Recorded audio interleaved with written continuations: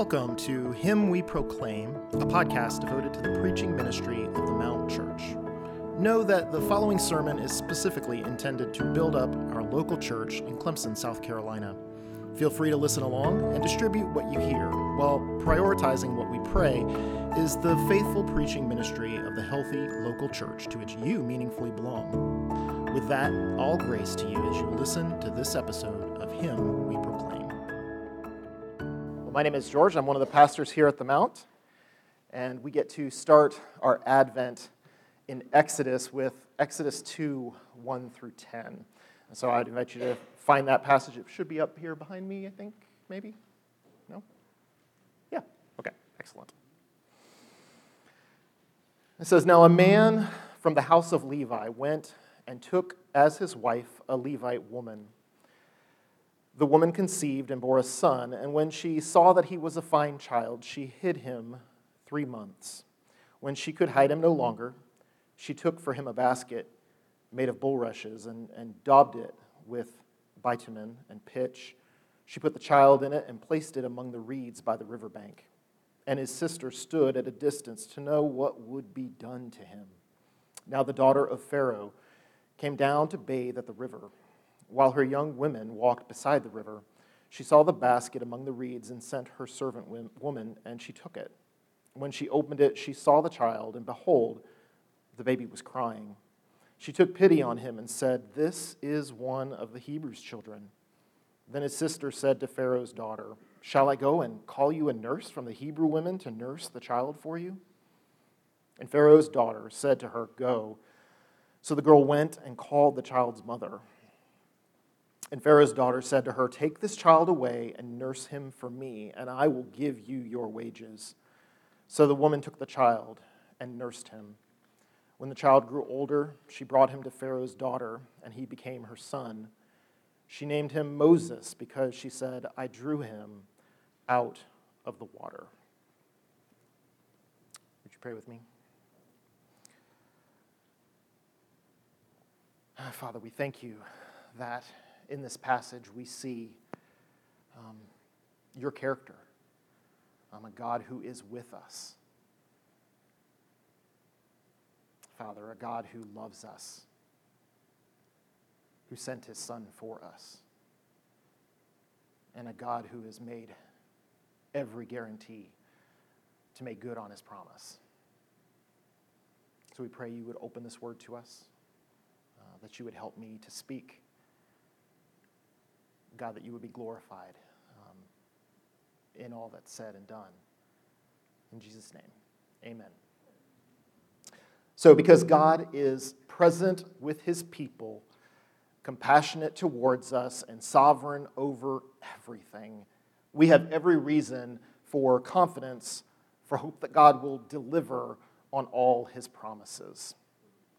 So brothers, sisters, friends, be reconciled to God.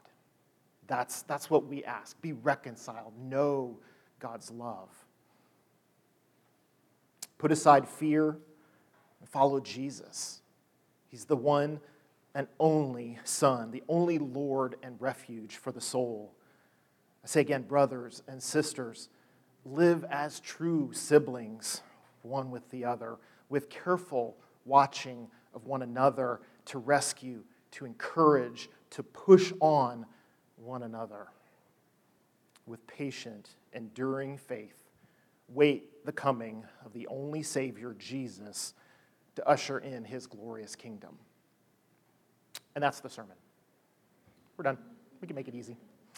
No, the last few months we have spent looking at the life of Abraham. We were doing that in coordination with Galatians.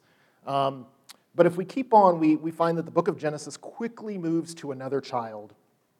And that child is Joseph. He's kind of hated by his brothers, kind of put down by them. They attempt to kill him. He gets sold off into slavery. He gets left in prison when he should have been rescued from it. He gets eventually sent into a different kind of service, accused of trying to take advantage of another man's wife. And through it all, God is leading him further and further to be the deliverer of his people, to be the deliverer that God has set aside for just that moment, just that place in time for the people of Israel. And he says, sort of as a testimony at the end in Genesis 50, you meant, and this is to his brothers, you meant evil against me, these ones who had sold him into slavery instead of killing him. You meant evil against me, but God intended it for good. The whole time, God intended it for good, for the rescue and deliverance of his people. So just as Joseph looked forward to the future with hope because he knew God's presence, it guided him. It gave him strength. He knew God's compassionate care, even in the midst of all of those trials. And he knew that God was sovereign over it. He could make good out of what other men would see just depression and anxiety from. He could trust. He could walk in faith. God would be faithful to his promises. He had promised things to Abraham. He had promised things to Isaac. He had promised things to Jacob. And so amidst all of life's improbability and unpredictability, its trials and its blessings, he could look to God for deliverance. And so that story then leads right into our story. We find ourselves in Egypt. Nobody remembers Joseph anymore. And the king is getting increasingly concerned about the people of Israel, this people who is quite apparently being blessed by God. And so that is where we are. Let's meet God in the passage today. It says, so now a man from the house of Levi went and took as his wife a Levite woman. And so maybe we just need a little bit of a recap. Levi is the third son of Jacob. We had Reuben, who basically did some bad things with his father's wife, concubine. I'm going to get it mixed up. But anyway, Jacob sort of says, there's not much happening for you. You're not really living according to the way I wanted you and I hoped that you would. And then he follows up with Simeon and Levi. And it's a rather odd story. Genesis 34, if you want to look back there later, basically a group of people take advantage of one of his sisters. And rather than handle it in a godly way, they deceive, they lie, and they convince people to become circumcised, and in their weakened state, they kill them, they rout them, instead of inviting them into a people as circumcision was meant to sort of indicate of being part of God's people. Instead, they kill them. And for this, in Genesis 49, Jacob curses Simeon and Levi, the two brothers who engaged in this. And specifically with Levi, we see this. It's a blessing. He says, I'm going to scatter you among the tribes, but we can very much see it as a curse. It comes across as a punishment that they're going to be not quite able to inherit the land like the rest of the children, or the rest of the brothers do. But that curse turns into a blessing. This house of Levi is going to be the house from which you have all the spiritual instruction coming. It's the house of where all the priests are coming from. And so right from the beginning in this story, we see it set up that Moses has parents either side who are the Levites. The law hasn't come yet. It hasn't been said that the Levites are going to be the people who through whom the priesthood is going to come, but Moses is already prepared as God works.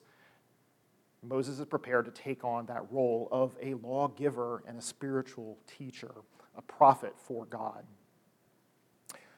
And in the normal course of events, they have a child, Moses. He's unnamed so far in the story, but certainly as Israel would read this text, they knew who it was. They could see and anticipate the story, seeing that this was Moses. And Moses wasn't the first child. Moses' mother had Miriam, who was the eldest, girl probably in her teens, maybe a little bit younger at this point, and Aaron, who's 3 years older, a brother. And so it's interesting if you watch the text move, it goes very, very quickly to pointing out Moses, just giving us the details we need, but unnamed. Now, Exodus 1 has detailed the growing oppression and hatred. So Egypt is sort of host to Israel. And Israel has been there nearly 400 years at this point. And Egypt is growing increasingly concerned that they are growing so fruitfully. If you know anything about Egyptian history, the rulers there are sort of always a little bit like interlopers. They're not native necessarily. And so they're worried of any time a group of people becomes dominant, that they're going to lose their power. And so the Pharaoh there is quite concerned by Hebrews' success, their fruitfulness, God's blessing upon them. And so he has actually put them in bondage to try to wear them out, to depress them, to put anxiety on them, and hopefully, in the end, to stop them from being so fruitful. And it doesn't work. Instead, he has to resort to a command to have them killed in private. As they're giving birth, kill them. Don't let anybody know about it. Have them killed, hoping again to stop their fruitfulness. That doesn't work either. And so he gives a public edict before this passage. Every male Hebrew child born, cast them into the Nile. And that kind of sets the groundwork for this story. And why she has to hide him for 3 months. For 3 months, you can kind of hide a baby. They still cry, but they're small. The cry only goes so far. Once you get up past that 3-month point, it becomes increasingly difficult to keep that baby hidden. And so his mother, being creative, takes a basket, and we quickly run over that. It's a basket, but the word that they use is the word for an ark. And so the readers are going to see exactly what this is. This is the word for Noah's ark. So Noah God saving humanity through the flood, through the water, are all of a sudden reminded, here's God delivering again through an ark. A small one, a mini one, but nevertheless, this is how God is going to redeem and deliver his people. It kind of cues us into what's happening because there's no flashiness here. You know, with Jesus' birth, you have angels, you have shepherds, you have all this praise going on.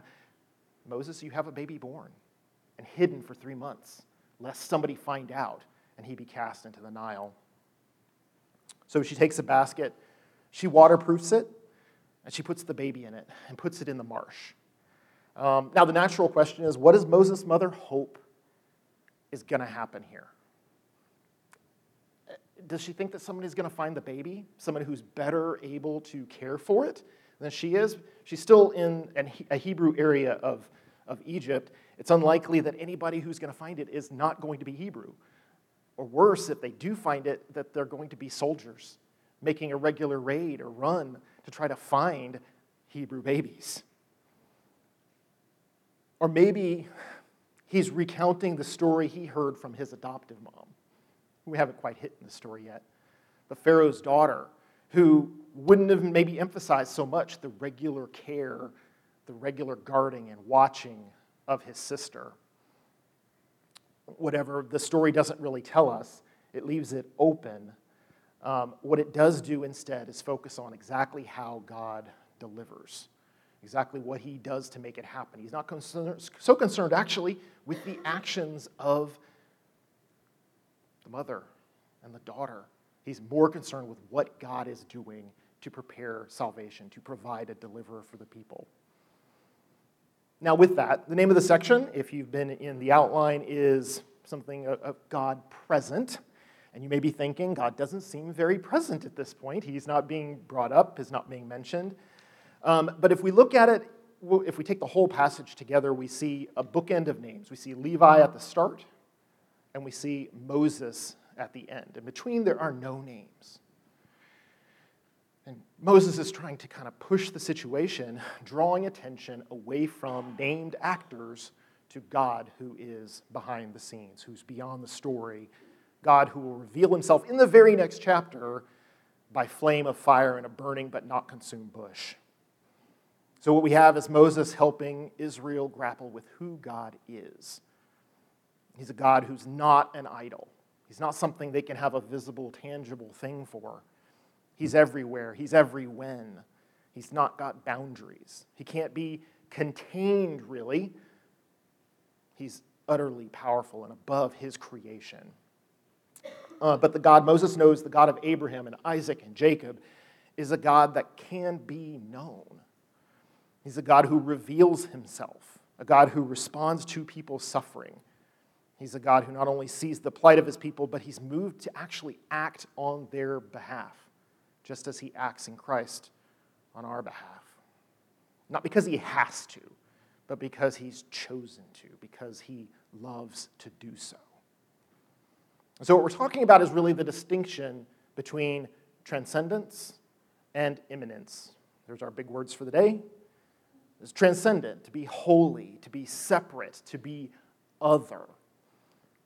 We probably use two different things that may be more familiar. We have like omnipresence, that God is everywhere. But really, that doesn't really do it justice, because God is not just everywhere. He's truly transcendent. He created space. He's not contained in it. He's not just everywhere. He is beyond everywhere. He doesn't need it to exist. He simply is. And then on top of that, we might talk about this is going to be bad, omnitemporality, being every when. I mean, he's the creator before anything was. He's the creator before time ticked out life for us. He sustains and controls nature. He progresses the seasons. They don't do that without him in control. And he will be the almighty God when it is all done. So transcendent. If you can imagine something that big, you're better than I. We do have an example of this. Islam actually treats God as transcendent, but not near. He's not immanent. He's just transcendent. He's so huge, he's so immense and outside of our experience that he can maybe reveal himself, maybe through a prophet or dream or something, but he doesn't interact necessarily. You can pray to him, but there's no guarantee he's going to act on your behalf. All of a sudden, you get into this situation where it's really about doing things to hopefully please this God who is so above you. The presence of sin prohibits this kind of a God from actually dealing with mankind in their deepest need. But our God, sin draws out his compassion. Okay, so moving from transcendence to immanence, we might talk about just the here and the now. We talk about here, God dwelling, as we sang, with us, Emmanuel, of Isaiah 7, or Moses telling after the debacle with the golden calf, telling God that if you're if you're not going to go with us, you might as just well not take us to the promised land. You have to go with us, or we simply can't be your people. Now he is the God of the living. Jesus, in a response to religious leaders, says that he is the God of the living. He's not a God of just dead men and in the past. He's a God of those alive now. He's a God of living souls who forever are before him. So he's a God here and now. And if we want to look for an example, this is a bad example, but we might think of the Greek and Roman gods. They're powerful, but they're really part of the created order. They're not above it. They're not outside of it. They have all the character of being messed up by the same broken creation. Their will is not absolute. So it's a bad example, but I'm sure you can figure out one for yourself of seeing this created order as God itself and not seeing it as transcendent. And we likely gravitate naturally one way or the other. We focus on God being really, really near, but lose some of that transcendence, or we focus on God being so transcendent that he can't be near to us. Our sin must be too much. And the fact is, the God of Scripture, the God we worship, is both. And maybe we don't do that enough. Maybe we think it flippant, but we really do need to think about it. We have a God who is beyond space and time, going personally with a people to fulfill promises made to a man who is a wisp of a breath, like a fading flower or like grass that is mown down in other seasons of the year, luckily not now. A God who has no body as we know it, yet cares about us, who invented food, marriage, work, rest, doesn't need any of those things. God the Son, who lived eternally and lives eternally, unchanging, stooping to be born, to live among his people, enduring rejection, enduring want, something God simply wouldn't have known otherwise. Dying in our place for sin he did not commit. Or God the Spirit, one with the Father, hovering over the waters of creation, yet dwelling in every believer, sealing him against a coming promise? I mean, how do we reconcile these things and not just tremble in God's presence? So Moses narrates his birth for Israel and for us so that they might see this very thing, a transcendent God, can't be seen, can't be pictured, acting on their behalf. So I say again, put your hope this morning in this God. Morning by morning, encourage one another. It gets hard, I know, when Pharaoh's threats are looming large, when work is hard, when that test is coming, when everything seems arrayed against good, order, goodness, righteousness, and justice. But don't fear, because your God is near. He's a God who sees. He's a God who provides. And because he is present, he can do that. And what Moses needs right now in his mini ark is protection.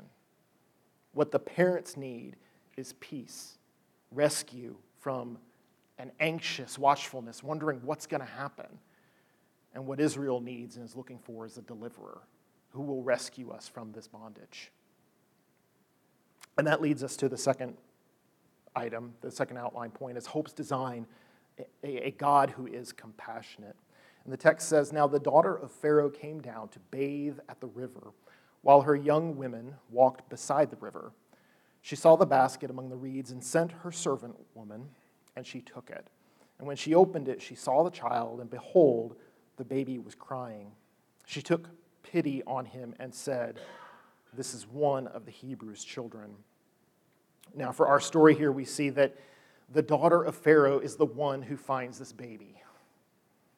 Probably the last person that Moses' mother thought was going to be browsing this area of the marsh and come across her child.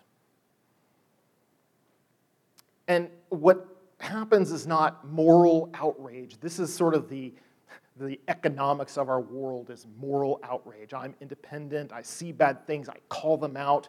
It's all up to me. And that's not what drives this. This is pity. And we don't like the word, I don't think. We might more like compassion, but that's what we see here is compassion drawing the daughter of Pharaoh to look at this baby and do something on his behalf. Probably no one else could have put that child in a position of safety and security it needed. And God knew that. And so for just a moment, let's step back with me and consider how we get here in this kind of place over and over again. If you remember in the book of Daniel, you have Daniel and his friends asked to tell a dream, tell what it means. And he does it, not by his own skillfulness or wisdom, but by God's wisdom. And rather than earn him respect, it earns him hatred.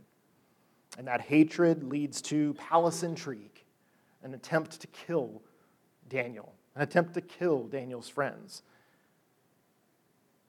Or similarly, we have Herod in Matthew 2. He fears that his kingdom is going to be taken from him if a king that he keeps on hearing about comes from the Jews. And it escalates into lying and to mass slaughter of the children in Bethlehem, all in an attempt to rid a potential rival.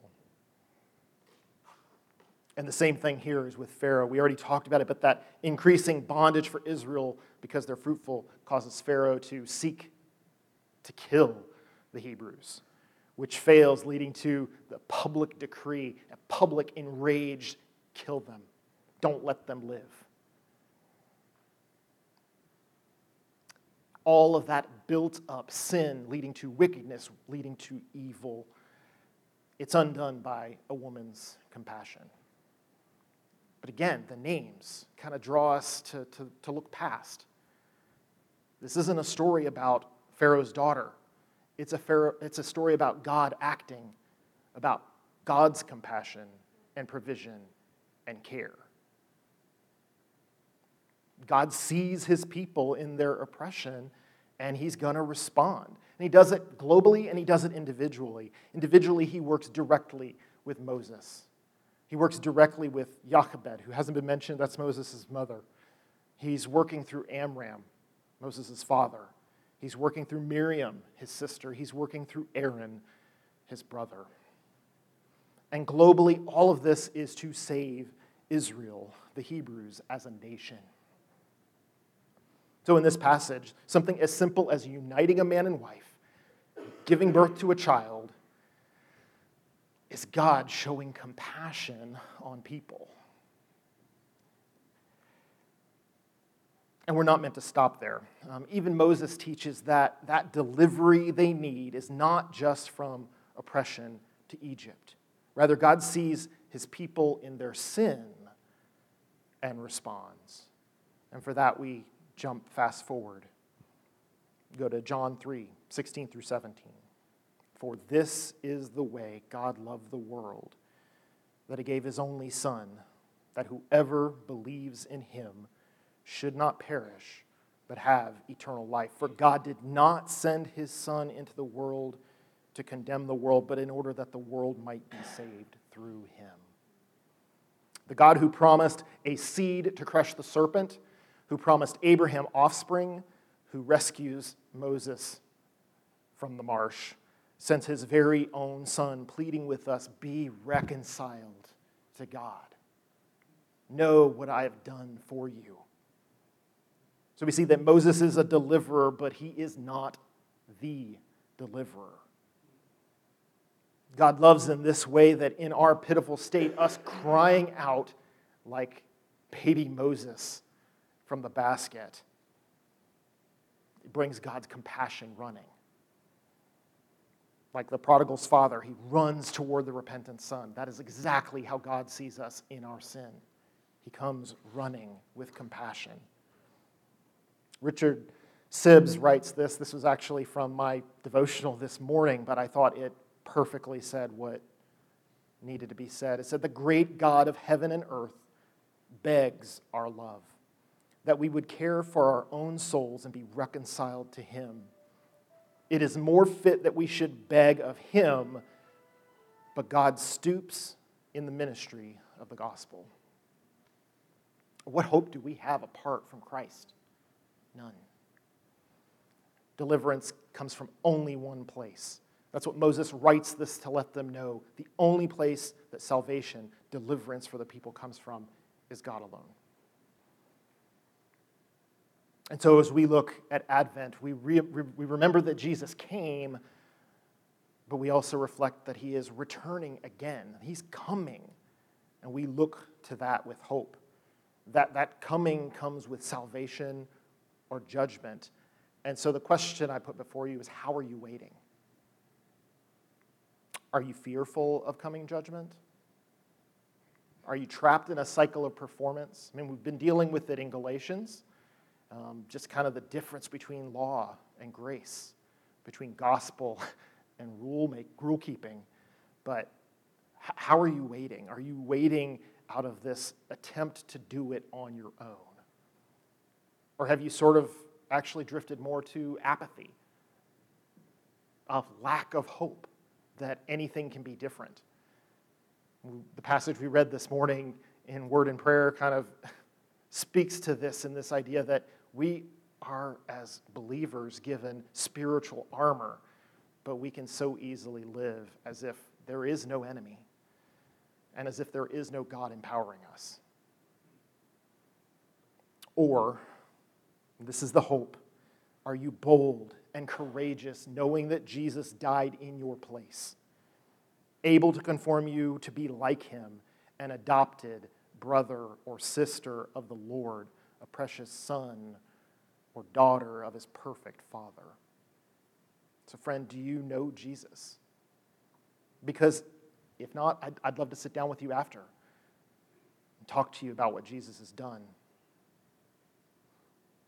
Before we go any further, though, maybe we need to revisit that idea of global interaction.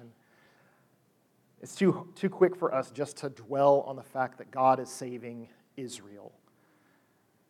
As we see this pity of an Egyptian woman, it should remind us that we're neither at the end of the story nor at the beginning. God is on mission already, and that mission is more than just the birth of Israel. It's more than just their freedom from slavery. It actually has our redemption all wrapped up in it as he accomplishes his purposes in ways that we would never imagine. His promise to Abraham was a blessing to all nations, and the promise continues through this baby. God knew exactly what he needed to do to rescue this baby hidden in the rushes. And so our hope is based on a God who is present and knowable, a God both holy and near, and hope flows from a pattern of God's compassion and love. That's what we've established. So now let's turn to the final verses and consider how secure our hope can be. In 2:7-10 it reads, "Then his sister said to Pharaoh's daughter, 'Shall I go and call you a nurse from the Hebrew women to nurse the child for you?' Yeah, I'm just waiting around for that to happen.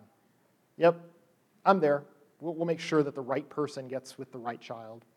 And Pharaoh's daughter said to her, "Go." So the girl went and called the child's mother.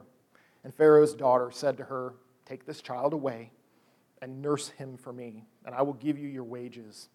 So the woman took the child and nursed him. When the child grew older, it's probably about 3 years old, so this is about 3 years, most likely. It's typical weaning. When the child grew older, she brought him to Pharaoh's daughter, and he became her son. She named him Moses because she said, "I drew him out of the water." We already kind of hinted at it, but the daughter of the enemy is the best protection possible for this little infant.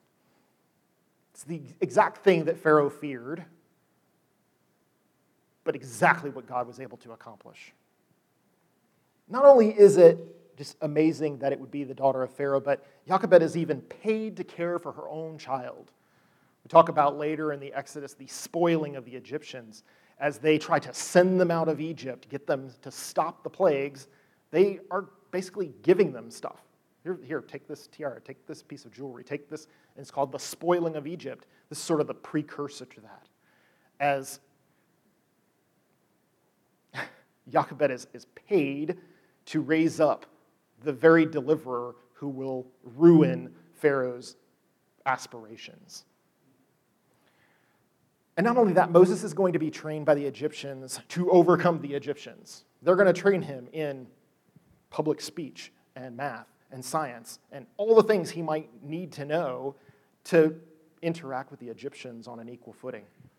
So he's not just some dominated Hebrew who's unprepared. God is doing everything he can to set up the situation to where Israel will be redeemed, will be rescued.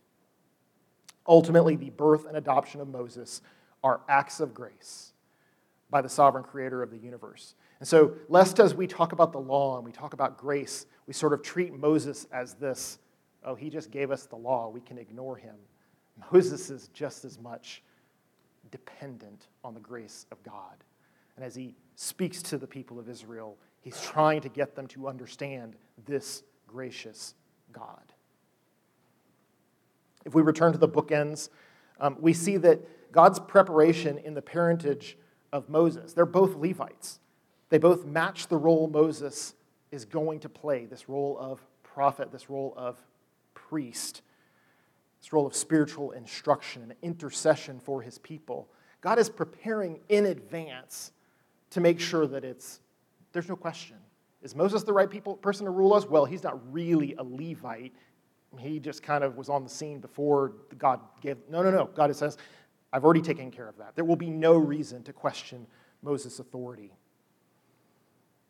Even as Moses writes, you see this repeated phrase in Genesis up until this point in Exodus, she became pregnant and gave birth. In all of Moses' writings, it happened 16 times. This is the 16th. This is the last. He keeps on having these notable women give birth to the next son, and he's the last. Moses is setting it up to be very, very clear. He sees and knows what God is doing, setting him up to redeem and deliver the people at this point. Again, he's not the ultimate.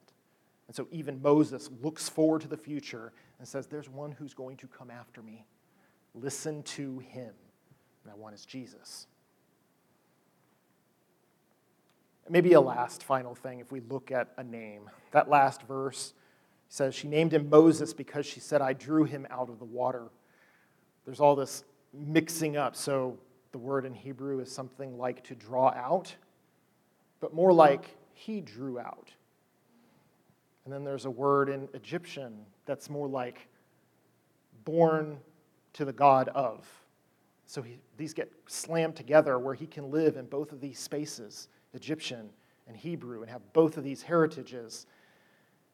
But even then, there's a looking back, and then there's a looking forward. Because the name Best is a pun. We see that God is not only rescuing Moses, but he's rescuing his people. He's going to be the one drawing them out of Egypt. Because God is drawing them out. God has been driving the story forward every step of the way. Adam, Noah, Abraham, Moses, David, and ultimately Jesus. Jesus is it. There won't be another Redeemer. Jesus is God's final word on the matter. It's God himself saying, this is what I'm willing to do to rescue my people. Now, something that we didn't really spend a lot of time on, there are many godly women in this story. And I want to give a shout out, a praise, all of them. They do so many wonderful things, and we are so blessed by godly women in this church and in so many churches. But can we reinforce that the point of the story is not how to be a godly mother or wife or daughter. The attention is consistently on the Son who God has set aside to be the deliverer. It's on God himself who is for his people, present and compassionate and sovereign.